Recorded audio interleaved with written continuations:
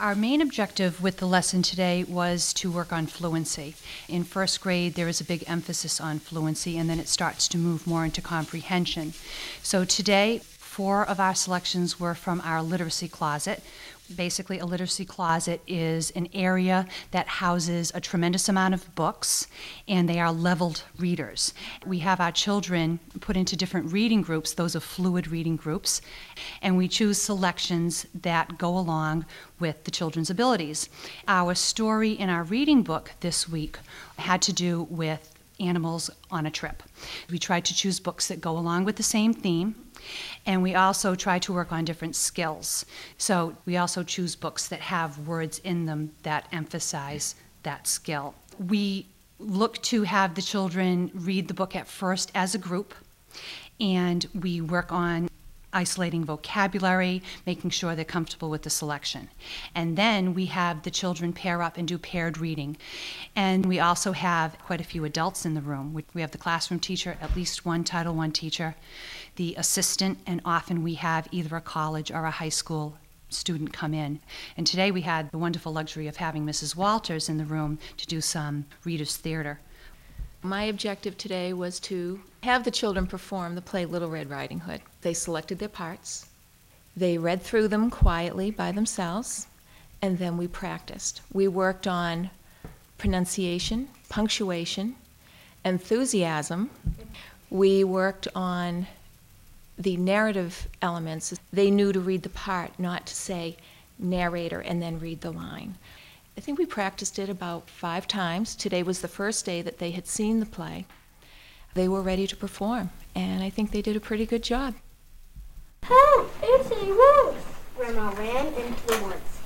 The wolf crept into the house and put on Grandma's nightgown. Dr. Bradley's big thing is it needs to be done prime time. So we do it first thing in the morning. The children have their pencils sharpened. We're like ready to go. We use these flashcards, and they learn all the different sounds of the different patterns, the different phonemes. And it's like fast and furious. We do it boom, boom, boom. Everything that they do is coded. If we do the vowel A, you'll see them go up with their little fingers and they'll go A, aw, ah. Those are the 4 sounds of A. We code their spelling words, we code their reading words, and it's really very, very helpful to them to be able to break things down. They learn the 2 sounds of OW are ow and O, so first sound, second sound. And this is basically a drill that they've been doing since September, and we just keep adding on cards. And now at this point, we're taking certain cards away. And then they will see words uncoded. This is called directed writing. And I will put keywords, there'll be maybe 5 or 6 on the board, and now they're seeing the words without codes. And I call on them to see if they could read the words. Then I will erase those keywords, and I will write a paragraph with those words, and then they have to read it. First they all silent read, and then I will call on somebody and they will read the whole paragraph. Then they will copy it, and then they will illustrate it. Oh, it's amazing. The difference is amazing between, I've been teaching first grade for 18 years, and when you take a look at these children that come in, knowing all their letters, knowing all their sounds when they come in, it gives us such a strong start. We used to have some evaluations, and you'd be giving them the letters, and they'd be telling you 1, 2, 3.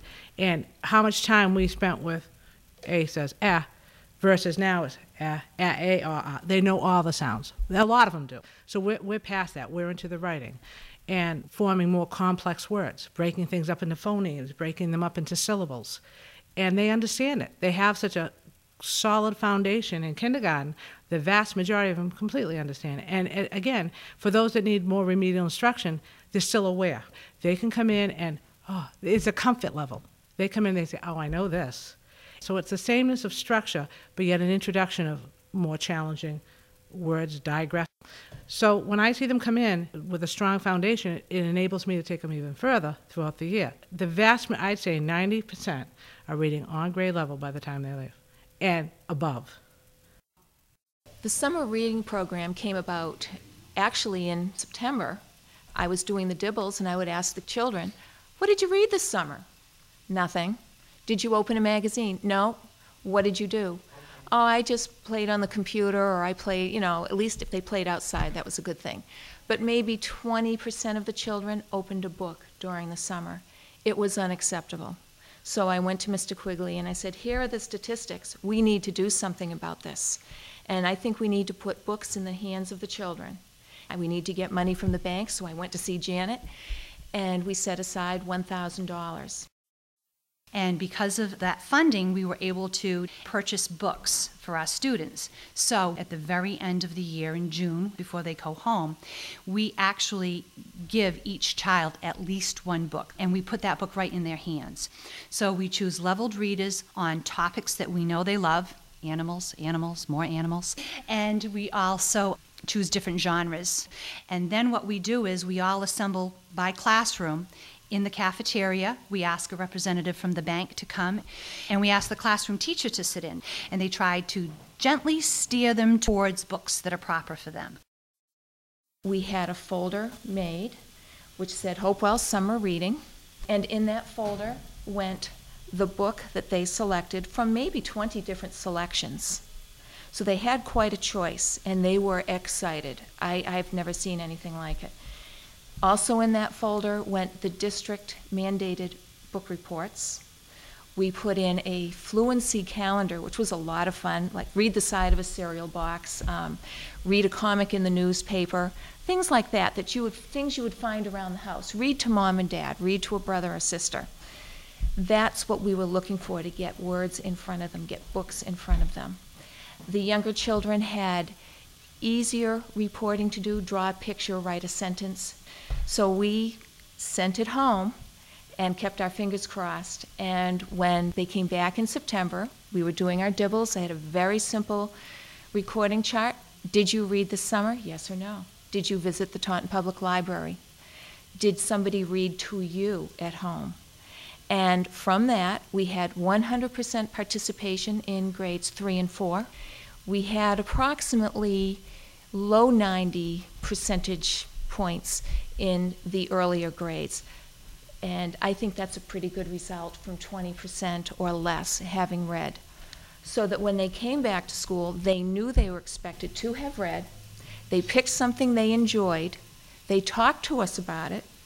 And I think it made a difference coming back in September. They were ready to start the year.